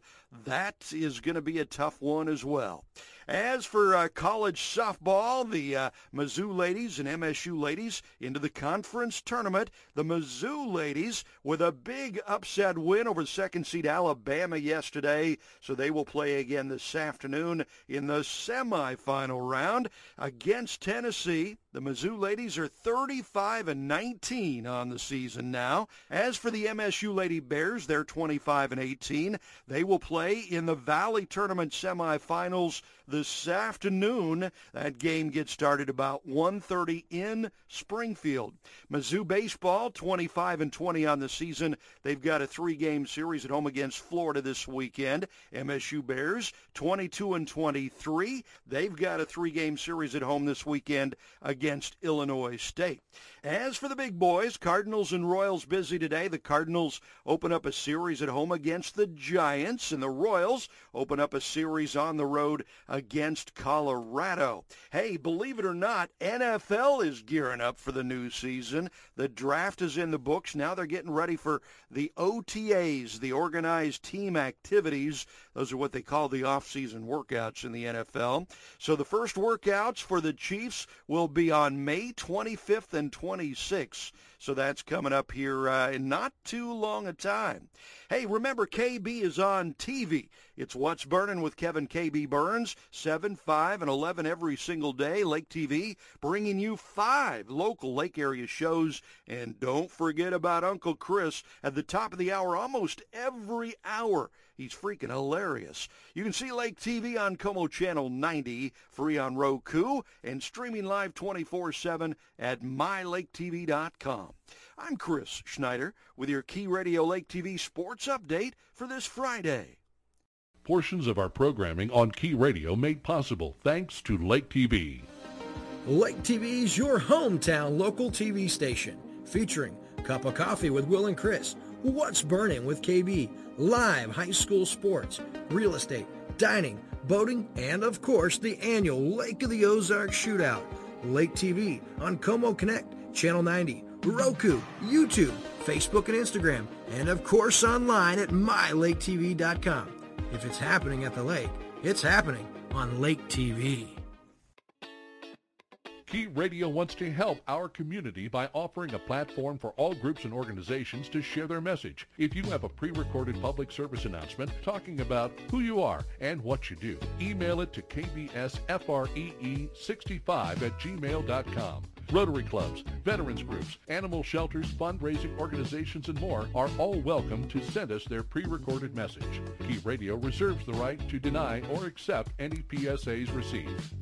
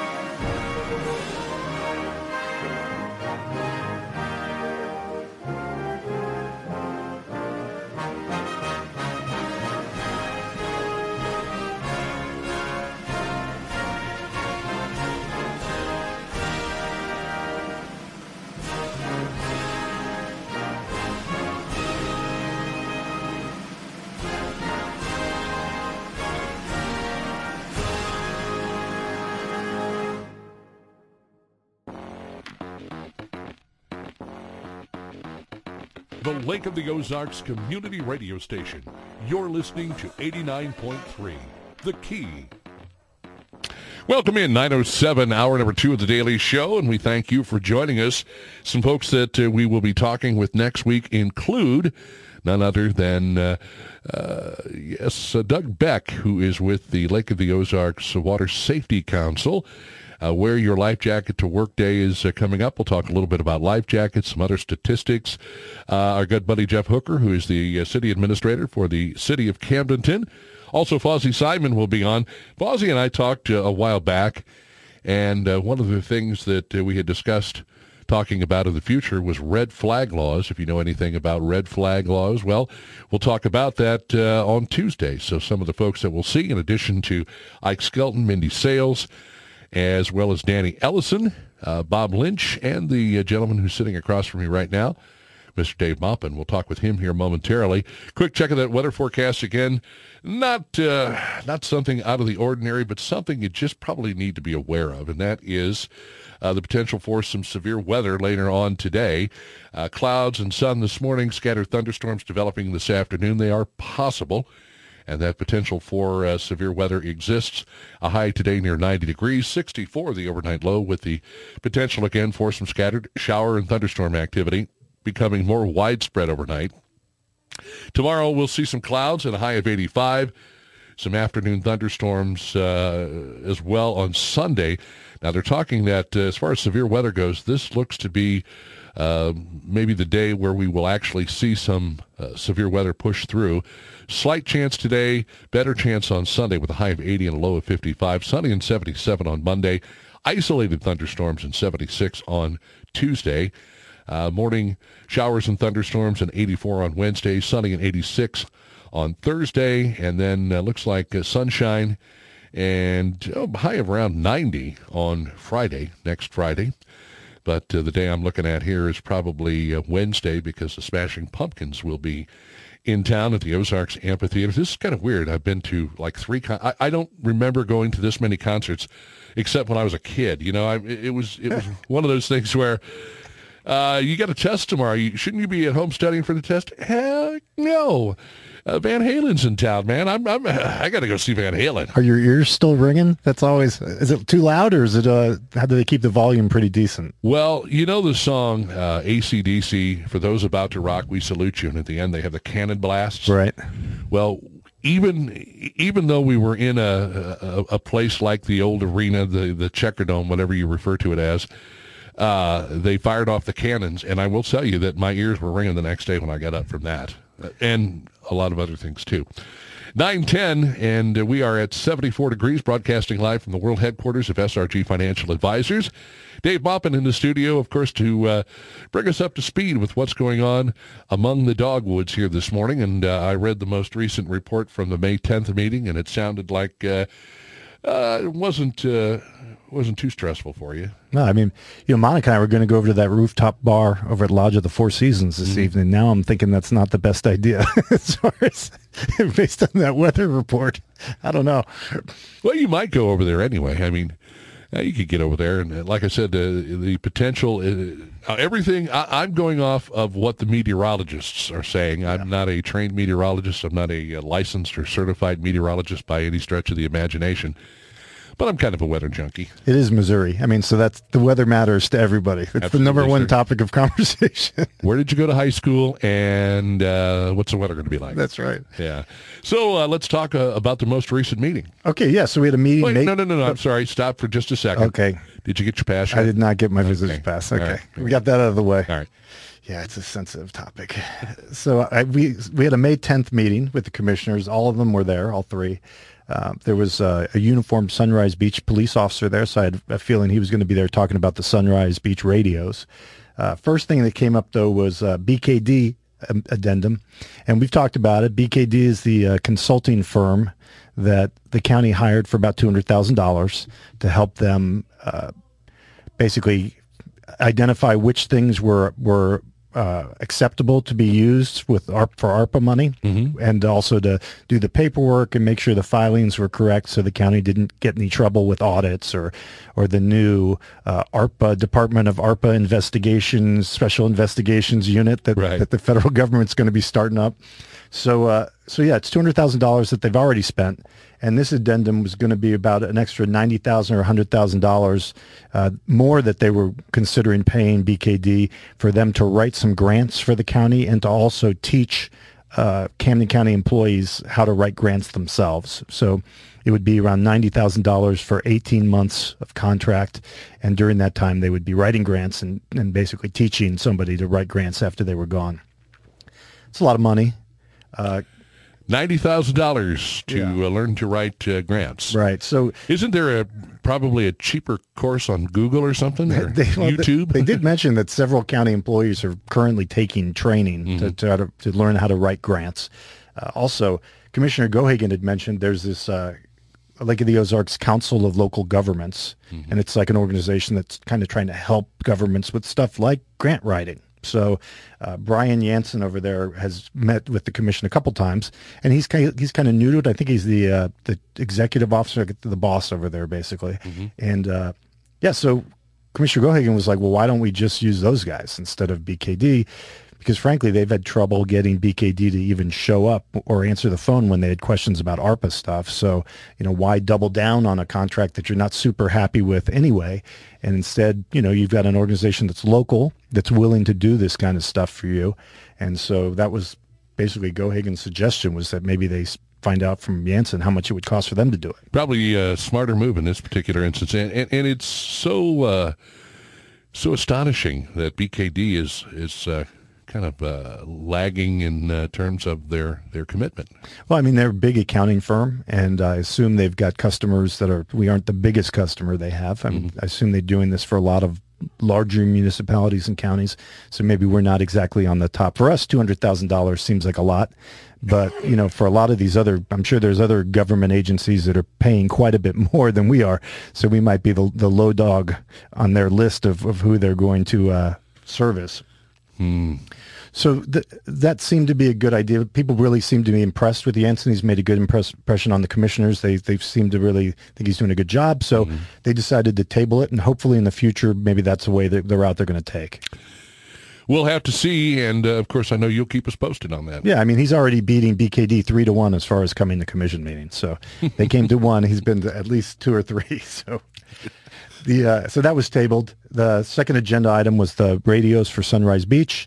The situation there's kind of similar to Lynn Creek's situation. They had come last week and basically asked for some ARPA money from the county to upgrade their radios because sheriff's dispatch for Camden County is going to be going to digital, flipping the switch over to digital soon. And that means it's going to be very difficult for agencies that don't have digital radios to communicate with their dispatch. So, and it's almost the identical situation. So, just like Lynn Creek, Sunrise Beach helps out the sheriff's office quite a bit on calls. There's a lot of county area out there by Sunrise Beach, and the town of Sunrise Beach itself is pretty small, but I think they said they have like around 428 people or something like that. But when they did a traffic count outside their city hall in January, in one day they had 9,600 cars drive past the city hall. So, they get a lot of traffic. That's always been the topic here, especially in recent months. Things are taking off all over the lake, and there looks to be a lot of interest in the Sunrise Beach area as far as people moving into the area, building homes there, businesses there. Sunrise Beach, Laurie area, all, benefiting from what we've been enjoying here at the Lake of the Ozarks. And so I guess things are really starting to pop for those folks. And as is the case, because you look at most of the police departments around the area, and you would think that, Osage Beach has got a sizable police department, Camdenton. Sunrise Beach, what do they have, 3 full-time? They've got a chief, a corporal, who was this gentleman, and I guess another officer. Right. So it'd be kind of tough to be that third guy. You've got 2 bosses in your department. The other 2 guys you work with. You're low man on the totem pole. They're your bosses. Yeah. But yeah, so they go to a lot of calls. They handle a lot of calls for the sheriff's office when the county cars are busy. They back those officers up. What I didn't know either, that I was kind of surprised about, is Sunrise Beach uses Morgan County's dispatch. They don't use Camden County Dispatch because Camden County Dispatch, I guess, was too expensive for them to buy a piece of it. So, and it's not unusual. Usually, a lot of times when you want to be part of another organization's dispatch, they'll sell you what we used to call like a slice of it. So if their dispatch costs them $2 million to run and you want to be part of it, they'll look at how much services, how many calls you're going to generate, and then they'll say maybe, okay, we're going to give you like a 5% slice of that, so you're going to have to pay us $40,000 or $20,000, and you're not just paying; you're paying for part of that dispatcher's salary, benefits, part of the cost of running the dispatch center. It's kind of a share of the cost type thing. If our calls are going to go through, or your calls are going to go through us, then we're going to make you pay a percentage of what we pay to run the dispatch. I think Osage Beach and Lake Ozark are kind of in tandem like that as well. They might be, yeah. I know. Yeah, I don't think I think Osage Beach has its. I think they might run their own dispatch or something like that. But and it's a shame because what it means is, obviously Sunrise Beach is operating off Morgan County's dispatch. That means there's going to be some delay there with information coming through because it's got to go over to Morgan County. And, they might scan, like they can scan frequencies, a lot of these car radios where you can pick up other frequencies, like when they get active. But it's definitely better to have the same dispatch coming out. Like if there's an incident, it'd be nice if Camden County could dispatch a Sunrise Beach car and a sheriff's car to go so the guys can back each other up on the call. So, for me, so when they're saying basically that Camden County was too expensive, it's kind of I'm kind of surprised. You think the Camden County Sheriff's Office would want Sunrise Beach on their dispatch network, because you're basically getting like one or two free police cars that you don't have to pay for that are now on your dispatch that can respond to calls. And that doesn't mean they're going to buy all the county calls that are in the area. They're going to still probably handle the city as a priority, but it's kind of a no-brainer to get them on your dispatch. Just have some extra officers. It would definitely be nice knowing that you got some backup coming if you run into a situation. I mean, no telling what you're going to go to, but I would imagine domestic that's already out of control can get even more out of control when somebody shows up as far as law enforcement's concerned. Yeah, or you got a pursuit and the suspect that takes foot bail and starts running around us out in the woods somewhere. Now you've got a perimeter set up with some Sunrise Beach police officers, some sheriff's officers. Can they talk to each other with their portable radios? It's kind of tough when you're trying to communicate with a guy that's on the other side of a block from you, and you guys don't have radios that can talk to each other. Talking on the cell phone, trying to text. I don't know how you do it. Yeah. So yeah, I think it's a good idea. It eventually got tabled. They wanted $55,000, I think, to upgrade their radio system. I believe this might happen for them. And I'd mentioned in the article too that they also got ARPA money. So with their ARPA money, they got something like $110,000. And I'm sorry, they wanted $38,600 in ARPA money. It was Lynn Creek that had asked for $55,000. So $30,000. Don't get Sunrise Beach. Don't call me up. I just corrected myself. but yeah. So I think they got about $110,000 in ARPA money. They ended up spending their ARPA money on roads, sewer, and water, I think, projects for them. But there was a question too. It's like, is it Camden County's responsibility to pay for the radios for everyone, with their ARPA money? But I mean, if there is a benefit for the county, then I think maybe that is a smart investment. Well, we've talked about that ARPA money. Yeah, $19 million of it is currently allocated out of the $8.9 million that they have. It's been promised. So there's going to be some hurt feelings, I think, at the end when they have to go through this list. There's no doubt about that. There's definitely going to get people knocked off the Christmas list for the ARPA money, I think. Whoops. Yeah. So yeah, and it was interesting. I hadn't heard a whole lot about how Sunrise Beach PD operated, so that was I was kind of interested in that, and it seems to make sense. So we'll see what the commission ultimately decides. You go back to the ARPA money for just a second, and isn't there a process that you have to go through? Don't you have to submit a request, and then your request is either given a yay or a nay based on the importance that the county deems important on your request? So it kills me again how you over promise and under deliver. Yeah, so I think the auditor is going to have to sit down with the commission and go through this list and kind of decide. I know last show we mentioned the roof on the courthouse needs to be fixed or replaced. That's going to be significant, maybe $1 million, somewhere around there. So that's going to have to be paid for. So yeah, that money can go pretty quickly once you start. I think PSWD4, the Sewer and Water District over in Horseshoe Bend, wanted $750,000 because they already said that they're beyond capacity for Portachima. Is it Portachima or Portacima? Potato, tomato, tomato. Yeah, I don't want to be too fancy. Let's call the whole thing off. Yeah, so those sewer districts like the Racket Club and the one over on Portacima, they're going to have to be upgraded significantly. The one in Portacima is already beyond capacity, and we talked about the Racket Club one, which is past capacity on rainy days during the summer when everyone is not on their boats and they have to flush their toilets all at the same time. So 3, 2, 1, flush. Yeah. Or they'll stagger. Like if you live on Terry Road, you can only flush your toilet between the hours of 1 and 2 p.m. So those are projects that I think the commission thought was important. The other thing to consider, though, is PWSD4 is not run by the county. Right. I mean, they're their own utility company. So do you want to get in the But the other thing was they also had a deal where they were going to get $750,000 in matching DNR money. So you were getting more bang for your buck by giving them that. But the advantage for Camden County doing the other sewer districts like Sunny Slope and Camelot is they own those districts. Those are Camden County districts. So they run those as opposed to PWSD4, which is not really operated by the county. So that was that. There you go. Yeah, so that meeting was interesting. I went to the Horseshoe Bend Road District meeting. Yeah. And that's always a fun one. I always enjoy going to that. Very friendly. They asked me if I have anything I'd like to add. Like, I appreciate that. And I did get some information about how, I know there's always questions about with Horseshoe Bend, how the deputies are deployed out there. People always want to know how many deputies. We're paying all this money. We're paying, they're paying something like $240,000 a year extra for their deployment of deputies out there. They've got the speed signs up. If you're coming into Horseshoe Bend, you're going to see that one that flashes and lets you know, hey, you're driving too fast. And it does the blue and red lights, it flashes for you.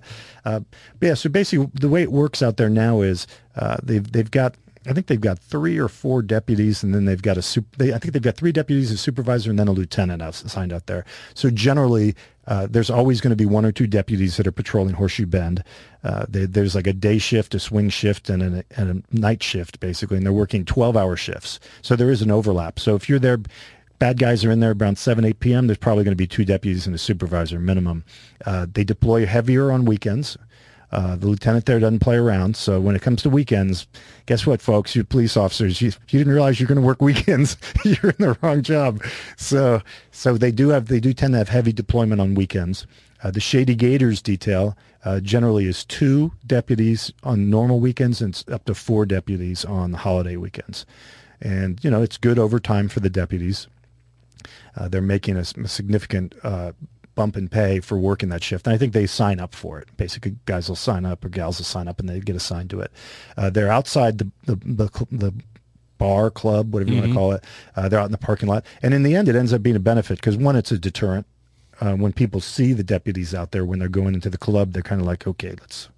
Well, it's you've got the Shady Gators, which is more your bar restaurant, and then you've got Lazy Gators, which is outdoor bar, pool. It's 1 of the 6 of one, half dozen of another. Yeah, and so they're out there. They're out in the parking lots. They haven't in the past had cars get broken into out in the parking lots. Definitely having the deputies out in the parking lot and driving around is going to make that less likely to happen. And so in the end, it kind of makes sense even for the sheriff's office, because if you didn't have those deputies out there, like during the weekends, the holiday weekends, that's where you're getting a lot of your activity for calls is going to be out in those areas. And now you've already got those deputies out there so they can handle those calls. Otherwise, the regular patrol guys would constantly be having to respond back to Shady Gators in that location all the time because, there might be a fight or something like that going on or a drunk driver. Now you've got the deputies on scene out there so they can just handle all that stuff. Which makes sense. Yeah, and so then your other deputies who are assigned to patrol can just handle all the other calls in Horseshoe Bend. They're not constantly getting pulled back to Bittersweet. We focus a lot on Shady Gators and Lazy Gators, but I wonder if there are any other bars, restaurants on the water that have that situation where they utilize either the county or anybody who's maybe a city cop and isn't working on the weekend and would like to come out there. I don't know of any other establishment that does. I'm sure they all have security. There are, I think the sheriff's policy is that if you want to do outside employment like that, you have to basically submit a request. There's a form where you submit a request in writing and then they'll approve it. So, and it's a good idea just so that they have an idea where their guys are working off duty. Like you might not want to have deputies working off duty at security at a strip club or something like that. So you can kind of pick and choose where your deputies are going to be assigned. Or if there's a problem location you've had for criminal activity, like the owner has criminal activity, you might not want to have a deputy working for that guy off duty, as a, conflict of interest, or if there's vice problems at a place. So yeah, they do have that policy. So I'm sure there are deputies that are working at certain locations off duty, whether they're uniformed or whether they're plainclothes, that's a different story. But yeah, so in this case, I think it's working pretty well. The reason I think Shady Gators gets a lot of focus is it's right next to some residential areas. I mean, it's kind of like it's kind of its own little enclave in the middle of, first of all, residential areas, and then Horseshoe Bend, which is also the strictest of the residential areas. So there is kind of a conflict of values there, I think, as far as people who live in Horseshoe Bend have a certain idea of how they want to live. There's been a lot of back and forth with the folks that live around that area, and I think some places try to appease people that live. They'll give them like a discount if they live in the neighborhood. Oh, okay. Or I've heard of places throwing, like just a special little party for the neighbors around. Like a neighborhood appreciation party. Yeah, like thank God for putting up with us for another year. That's the old trick of inviting all your neighbors to your party so they won't call the police if it gets too loud. Yeah, exactly. Absolutely. Yes, so that's the thing. Yeah, I think that has a lot to do with it, though. The fact that it is in Horseshoe Bend, and Horseshoe Bend is kind of notorious for having a lot of restrictions and rules. And then when you have kind of a very active club atmosphere at the end of it, that can create some friction. So yeah, even for the ownership there, I think it's smart for them to do that deal with the deputies and try to, shows they're trying to keep control. The zombie walk and all the other things that happen out there, that the neighbors get all upset about. Well, it's one thing to, see some people having a good time and maybe hearing a little bit about it. It's another thing to wake up in the morning and have somebody passed out in your front yard. Yeah. It is 9:30. Dave, let's step aside. We'll take a quick information break. Stacy Johnson with, of course, LakeExpo.com and Chris Schneider with Lake TV. News and sports on The Daily Show right here on Key Radio.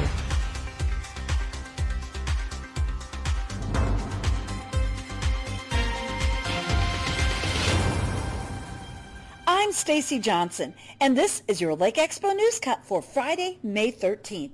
Lake of the Ozarks may be done with winter weather, but severe forecasts are still in the cards.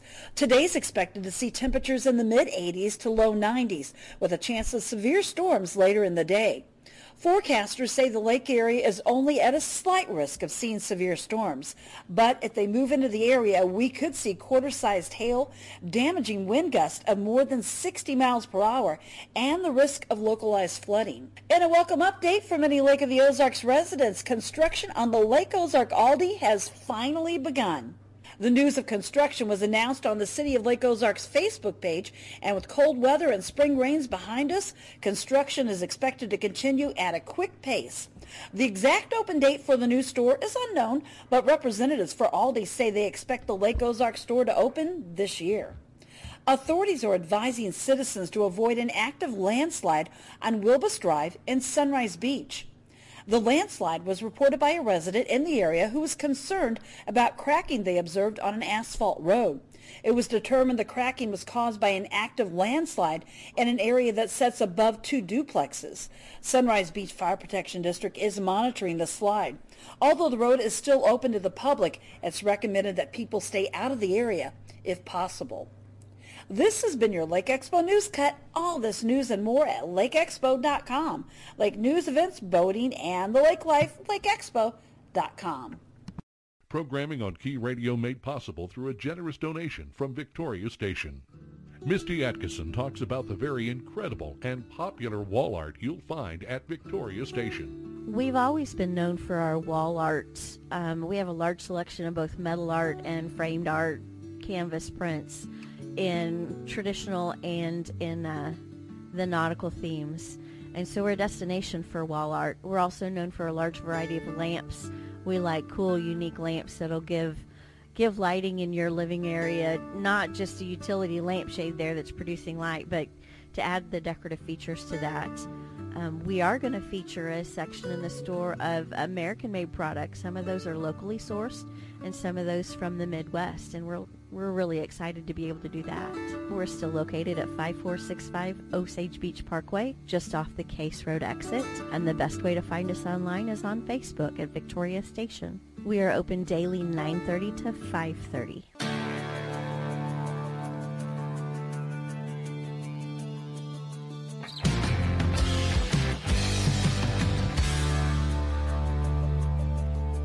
Chris Schneider with your Key Radio Lake TV sports update for this Friday. How about those St. Louis Blues? They win their first-round playoff series in 6 games, beating Minnesota last night to put the Wild away. The Blues winning the final 2 games of the series to advance. Next up for the Blues, number 1 seed Colorado in the next round. That is going to be a tough one as well.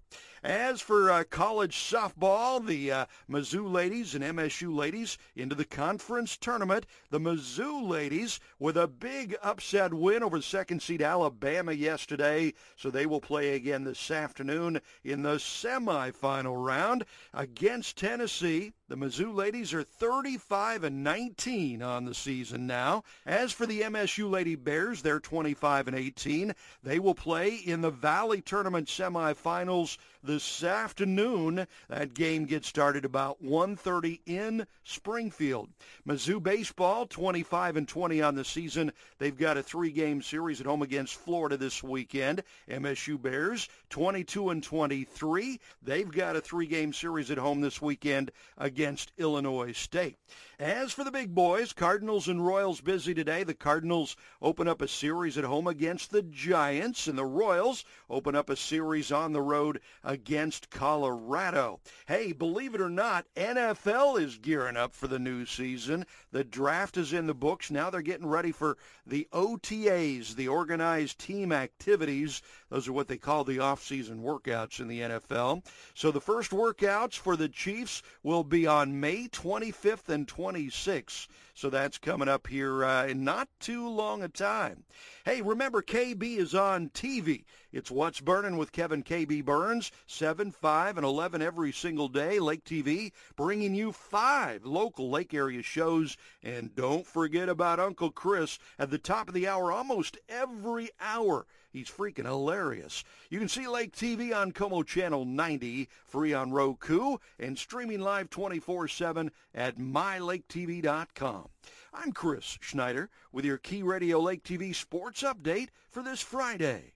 Programming on Key Radio made possible in part by Skelton Key and Lock. When you're locked out of your home, car, or business, every second counts. You need to be sure that the company you choose will answer the call and get to you as quickly as possible. Skelton Key and Lock offers reliable service, reasonable rates, and they're recommended by everyone. They can cut and program new keys and fobs. They can install new locks on your home, business, or rental property. If you can stick a key in it, chances are it can be serviced by Skelton Key and Lock, serving the entire lake area. Who supports Key Radio financially? I do. This is Bill Munhausen speaking on behalf of the Key Ozarks podcast and Key Gathering Place in Camdenton. When I began podcasting 2 years ago with a few friends, we wanted a radio show, but it didn't work out. Key Radio gives us an opportunity to share our message, so I am happy to support the Key with a monthly underwriting donation. Key Gathering Place is our community center at Lake of the Ozarks for events and gatherings.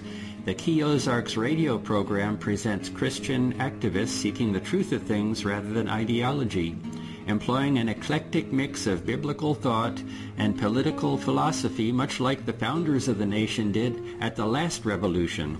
Please consider supporting the Key with your monthly donation.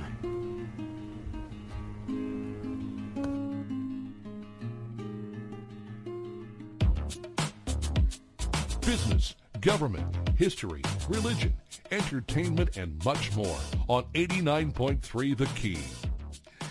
Hey, 9:37, welcome back. It is the final 23 minutes of the Friday edition, and so far so good. It is Friday the 13th, but I think a lot of that is psychological. I think if you worry too much that, you're going to break a mirror or walk under a ladder or a black cat is going to cross your path, it'll happen.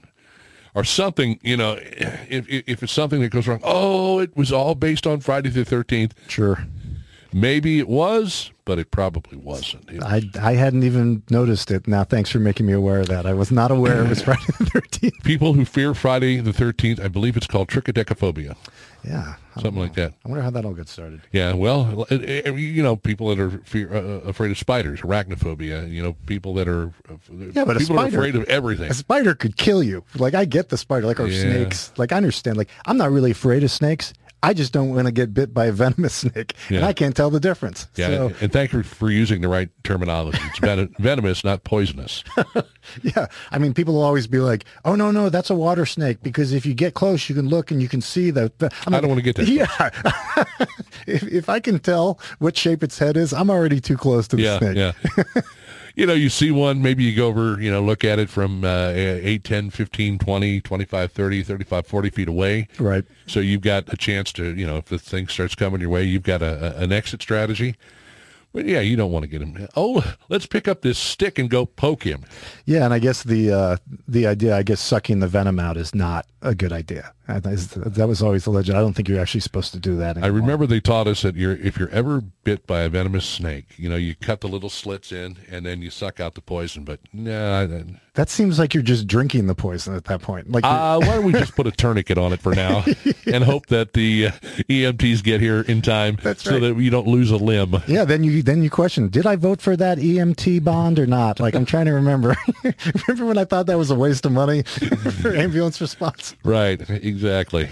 Yeah, so I'm not down with the snake thing. They hear the address and go, oh, he voted no. That's right. We might as well take our time. He's not on our list. He's on the do not call list. Okay. Go ahead, turn off the lights and siren. We'll just, oh, look, we're passing by McDonald's. I'm hungry. Stop for a soda. Get a big gulp on the way. That's bad when the ambulance guys show up and they each have big gulps. You're like, we would have been here sooner, but I was thirsty. Oh, traffic was terrible. Oh, man. Don't you have lights in the siren? Yeah, but we didn't turn them on. Yeah, we don't want. It's Four Seasons. We don't want to annoy people. We don't want to disturb them. Yeah, there's a noise ordinance in our town. Yeah, we were speeding down HH, and then we saw that speed sign, so we had to slow down. 45. Yeah, so we talked about the Casey White thing, right? Yeah. So we should wrap that one up. Here's the problem with all of this. That guy was 6'9". If you're going to stand out in a crowd, that's one of the ways to do it. Yeah. I mean, he's not going to go too many places where people see him and go, oh, yeah, he doesn't look at all like the guy that's escaped from jail. Well, they had some story, too, like they were saying, she might be pushing him around in a wheelchair, so that way I was like, is that actually a thing, or did they just was that something the marshals just thought up for a way they would disguise his height, because I don't think, it sounds like they just drove and basically were in a motel room and they didn't really get that far away, really. They went through like 2 or 3 states. Yeah, I mean, it's basically like a one-day drive, to get up there. But yeah, so it didn't end well. They keep saying like she gave him special treatment and everything, but the only thing I've actually heard is she gave him extra food. That was like the whole thing. So Fox will do a news article like, update, read about the special treatment, and then you see like one sentence that says she gave him extra food, and then like it's the whole story rehashed again that we've all seen 5,000 times. So and to back it up, they show like a prison tray, and instead of one sandwich, he has 2. That's right. He got an extra burrito, jail burrito. Yeah, and they had a picture of him with his shirt off. I mean, he's a big guy, but I was like, man, you need to do some push-ups. Yeah. It was not a flattering picture at all. So yeah, I guess they caught him, and they were driving, and then the marshals at that point, I think, were like, yeah, we're not playing around with these people. We're just going to pit them, hit them with our cars, and dump them in the ditch. And then I guess in the end, she just killed herself. Yeah, she shot. Yeah, did she shoot herself? She shot herself, apparently. And it's kind of one of those things where like, yeah, we got, again, typical criminal. She's like, yeah, so we've got this end game we're going to plan where we're going to shoot it out. And he just gave up. Like he didn't go with the end game at all. Like, no. We're going to go out like Bonnie and Clyde. And he's like, nope, I'm just going to surrender. I don't think so. No. You're nice and everything. Thanks for getting me out of jail for a quick little vacay. Yeah, I just wonder with her, maybe it was like, you wonder what her mindset was to have done it in the first place, given up her career, sold her house for this guy. And then in the end, it's like she had this whole fantasy life that it was going to be. And maybe realizing it was all over, that was just the only thing she thought she could do was... Bummer. Yeah. I guess, maybe also she didn't want to go to jail because she knew that jail's not fun. and that normally you're only allowed one jail burrito for breakfast. She was not going to get the extra special treatment from anybody. So she, being in law enforcement and being a corrections officer, she'd probably get half a burrito. That's right. Yeah. Yeah. So that was. This is what you get for doing what you did. It was a bizarre ending, but I don't think anybody was too surprised about the way it all finished up. And they found him in Indiana, of all places. Right. Now, if you escape from jail, where would you go? I'd want to go someplace, nice and sun, but I'll pick a resort area. Yeah, I mean, Indiana, too, is it's basically like a southern state in the north. Like when you hear people from Indiana talking, they have a really strong southern accent. It's kind of because they're close to West Virginia. Yeah, Kentucky. I'm no geography expert, but they're somewhere over there. Yeah. we weren't A students, kids. Yeah, so that was kind of, I guess it's a sad ending, but I mean, I guess she took the ending that she thought was going to be best for her. She wasn't willing to go to jail for him, so that was going to be that. Maybe she had a death wish anyway, so she just figured this is the way I'll go. Yeah. So now he just goes back to jail, his normal lifestyle. Yeah. I'm sure he's not impacted at all by the whole thing. So they might add a little bit more time to his sentence for, what was he in for, murder? Yeah. I think he was in for a shooting incident, and then he confessed to a murder. Oh. So I think he was in jail to go to trial on the murder. Mm-hmm. And then now, he's never getting out. Yeah. Until he meets that next special corrections officer that he can, I mean, what are they going to do now? They're not assigning any female officers to watch this guy. They're like, that's it. Well, what did you say, though? If a prisoner can befriend a corrections officer, that's where the trouble starts. Yeah, that is because you give them an inch and they start just taking more and more and more. And right. So, yeah, it's a tough path. But yeah, so sad. But it's at least he's in custody. Nobody else got hurt, so that's good news. I mean, no other victims or nobody got killed in a crash. Mm-hmm. He didn't, because he was a straight up killer. I mean, he would have probably killed other people to get out if he could have, but he knew there was no chance of surviving. So. Again, criminal cares only about himself, so no surprises there. So I do have some police stuff, KB, if you want to talk about stuff. Let's do it, yeah. I know. Yeah. I've been making a list up, and this list is what I would call 20 things my training officers taught me when I was a young police officer. Mm-hmm. So, I had a bunch of different training officers. One was Buffet, the big guy from the Buffet story, but I had probably 4 or 5 veteran training officers in LAPD that taught me stuff. Mm-hmm. So I always kind of think about some of the things they told me. So I kind of made up a list. First one, and this is important for any patrol officer, is if you're going to take a burglary report or anything like that, make sure you canvass the area and talk to the neighbors, right? So I had one once where I went out, we took a burglary report, I came back to the station, my watch commander, I went to turn the report into him, and he read it, and he said, "Did you talk to any of the neighbors or anything?" I was like, "No." He ripped the report up right in front of me and sent me back out to take a new report. What? So I went, and then there was a couple houses, and I'm mad, so I'm like, okay, fine. So I went out, and sure enough, the second house I went and knocked on the door, there was an old guy there, and he had seen the people in the car who had burglarized the house. Because one of the things I learned later on as a detective is older people are the best witnesses ever, because they wake up super early. They don't always sleep well at night, and they're really nosy about what's going on in their neighborhood. A lot of times they're just watching out the windows and stuff. You're looking at that guy. Yeah, that's right. I'm that guy too, bro. I know everything that's going on in my neighborhood, but they're great. I had some cases where I was looking at a residence maybe for narcotics activity or something, and I would just give them my card, and then they would call me and give me updates on all the cars that had gone by there and parked. It got to where I was almost okay, you're being very helpful, but maybe too helpful at this point. I don't need this much detail about what's going on. So that was a good thing I learned there.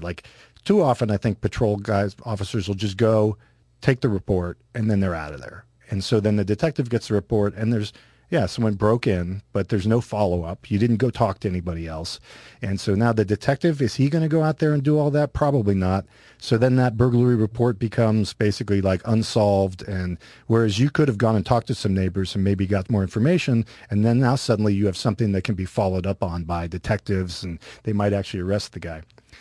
Because the other part of burglars is every burglar will swear to you that this is the first time that you caught them the first time they burglarized somebody's house. The truth is, if you arrest a burglar, you probably just solved about 100 burglaries because they are prolific. Like, it's what they do. And a lot of times they're doing it so they can make money to buy drugs, right? Sure. Like that. And that's why when people always talk about happened here, when people always talk about legalizing drugs, it's always the problem with it is, one is, drugs are really addictive. So if you make it legal, people will have more access to drugs, and they're more likely to become addicted to drugs. But the problem is that drugs aren't free. So once you're a drug addict, you really can't get a job. You can't hold down a job because you're addicted to the drugs.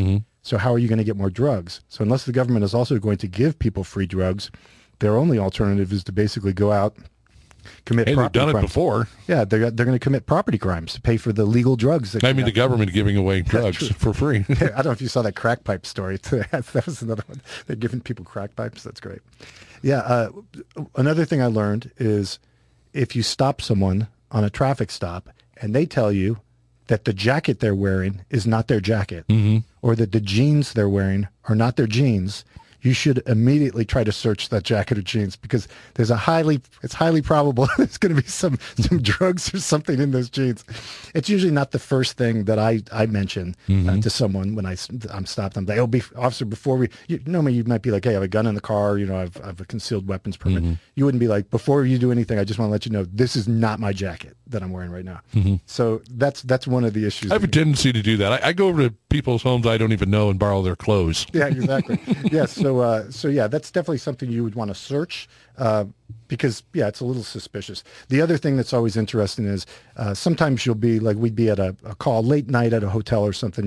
You've got a bunch of suspects. Maybe it's a narcotics call in a motel room, and you will like ask someone a question. This is a dope head or a crack addict or something, and you ask them a question. They'll start it off like, to the best of my knowledge. I'm like, really?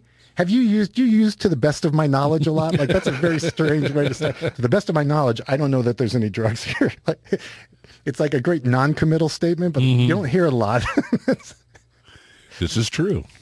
One thing that I learned is when you search for a gun, you better be looking for a gun. Like, a lot of officers will pat down someone or search someone, and they're kind of going through the motions of patting them down. If you're not actively looking for a gun, you might not find that gun. So you need to really be focused on what you're doing. I had a guy who was a gangster, and I stopped him once or twice when I was on patrol. And, whenever I would stop him and pat him down, he would always give me a lot of trouble about it. Like, anytime I was, especially patting him down around the crotch area, he would start making comments like, oh yeah, you like that? What are you doing? And so there's a tendency to not search it as well because the guy's giving you a hard time. Third time I stopped him, I actually searched, and behind his belt buckle, he had a gun tucked in his belt buckle. And so then I handcuffed him and everything. But it made me wonder, because it's weird because I would search over the belt buckle, and because the gun was behind the belt buckle, I hadn't noticed it at first. And I thought, those two other times I searched him, did I really do a good search on that belt buckle? Because you start to think he might have had a gun all three of those times I stopped him. And this is important. And he probably did. He probably did. And so it's important because, especially if you're going to hand that person off to another officer, this is something else that happens all the time. One guy will stop a guy, pat him down. Another unit will show up, and then they'll say, hey, can I put this guy in your car? And you'll be like, did you pat him down? And sometimes officers say, I did, but you might want to just pat him down to be sure. Wrong answer. You do not give a guy to another officer or a suspect to another officer unless you are 100% positive he is not armed. Because I don't know if you've seen this video. There's video of an interrogation. I think it was San Bernardino County out in California, and it's the interview room, and the detective's talking to the suspect. He leaves. And basically the suspect had been arrested. There was a call of shots fired in the area. A CHP officer had arrested him and then transferred him over to a San Bernardino County Sheriff's deputy, who then transported him back to the station. Everyone assumed that everyone else had patted this guy down. So the deputy assumed the CHP guy had patted him down. The detectives, when they got him from the deputy, assumed the deputy had patted him down. While this guy's sitting in the interview room, he pulls out a big .45 and shoots himself right in the head on tape.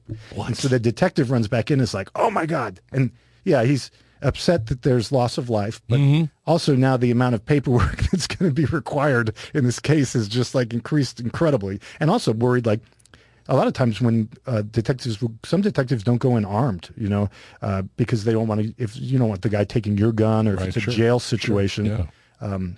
So that detective's basically like, man, I was sitting in this small room with this guy talking to him for like 15 minutes, and it turns out he had this gun the whole time, so it's kind of a, it's a wake-up call for the detective. So that's when we're talking about searching people and handing off people to another officer. Yeah, if you ever say that to someone, I pat him down, but why don't you pat him down just to be sure? That's the wrong answer. You should never tell that to another officer. One important thing that I always learned was this is something that I think applies to any officers and just a lot of people in general, but treat people the way you would want to be treated. Mm-hmm. One of the best skills as a police officer is actually being able to talk to people. The best cops are good at talking to people. And just think, like, even if someone committed a crime, like, how would you want to be treated if you had committed that crime? Like, it's not like too many officers, I think, can enjoy the position of power they're in and treat people badly. I've had situations where I treated people pretty well when I arrested them, and as a result, later on down the road, I was able to get information from that guy, or that guy was able to warn me about something that was going to happen. I would think it would be much easier for if you don't come in, like a house of fire. You come in, a little bit more laid back, a little more low key. And that's when they would slip up, when they would say something, because now they feel comfortable. Yeah. And they're not thinking about, well, I don't want to tell them that I've got a gun, or I don't want to tell them about the drugs, or, they don't come at you with, hey, first, let me tell you, this is not my coat. That's right. It's not my baseball cap. And you kind of lull them into a false sense of security there a little bit, and, they slip up. They say something, and you catch them, and then you go back and say, well, didn't you just tell me this? And then... Oop, whoops. Now, and some of them are straight psychos. Yeah. Some suspects are just homicidal maniacs, but generally most people that are in trouble are not necessarily terrible people. They've just made mistakes. And, that I had one where the guy was basically he was at a boarding house, and he was raising a lot of hell, so they wanted me to come out there and basically investigate it. And when I opened the door, he threw a gigantic coffee cup full of coffee on me. Like, I banged on the door, and he opened it, and then he threw this thing, and it got coffee all over me. It was like a big, huge cup. And this was like a brand new uniform. Oh. And it was supposed to last me at least 2 days, probably. I was hoping all dry cleaned. So I was like, oh no. So I put out backup, and I kicked his door in. And, it was like a hotel room kind of. And I pepper sprayed him like crazy. And then finally he gave up, and I handcuffed him. But by the time we were done, when I had him at the hospital, my sergeant met me over there because he's got to get checked out because of the OC spray and get cleared to book. He was like apologizing to my sergeant. Like, I'm so sorry. I should never have done it. And apologizing to the wrong guy. There's a lot of pepper spray involved. Oh, well. I mean, pepper spray never affected me. So I always thought officers made a mistake with pepper spray where they would say, like, pepper spray, I'm going to pepper spray you. And I'm like, why would you do that? Because now the guy can he can blink or like close his eyes. I was the sneaky guy who would come in from the side, and while you were talking to my partner, I would then just blast you with pepper spray right in your eyes, so you didn't have a chance to close your eyes or avoid it. Very effective tool. I always liked it, and it didn't bother me, like I said, so I could then go in and just... The inside scoop with Dave Maupin. Yeah, it's a tip. Don't warn them before you pepper spray. Yeah. I mean, obviously you can't pepper spray them unless they're doing something that would, you can't just walk up and surprise them that way. I mean, but if they're being combative or resistive or something, that's when you would normally do it. This is one that's really good, and this is an issue, especially here in Missouri, is wear your seatbelt. And I'm surprised being out here, a lot of people don't wear seatbelts. But when you look at the numbers, it's something like out of all the traffic fatalities in Missouri, like 80% of them are people who weren't seatbelted. And when you get into an accident, you're going to go through that windshield. You're going to get ejected from the car. But then you have officers. I ran into a lot of officers who didn't wear their seatbelts. Probably because they thought it's faster to get out of the car without having to stop to undo your seatbelt. The excuse is the tactics approach, right? Now, but I always train my guys, when you go code 6 at the scene, like you're a block or two away, you don't drive up usually to a scene with your lights and sirens blaring. Like a block or two away, usually shut down the lights, put yourself out on the radio, and so when you get on scene, you can basically handle the situation. You don't want to pull right up to the suspect's house and then be trying to broadcast on the radio that you just arrived. So you usually do that a block or two away. I used to tell them, as that same part of the procedure, take your seatbelt off.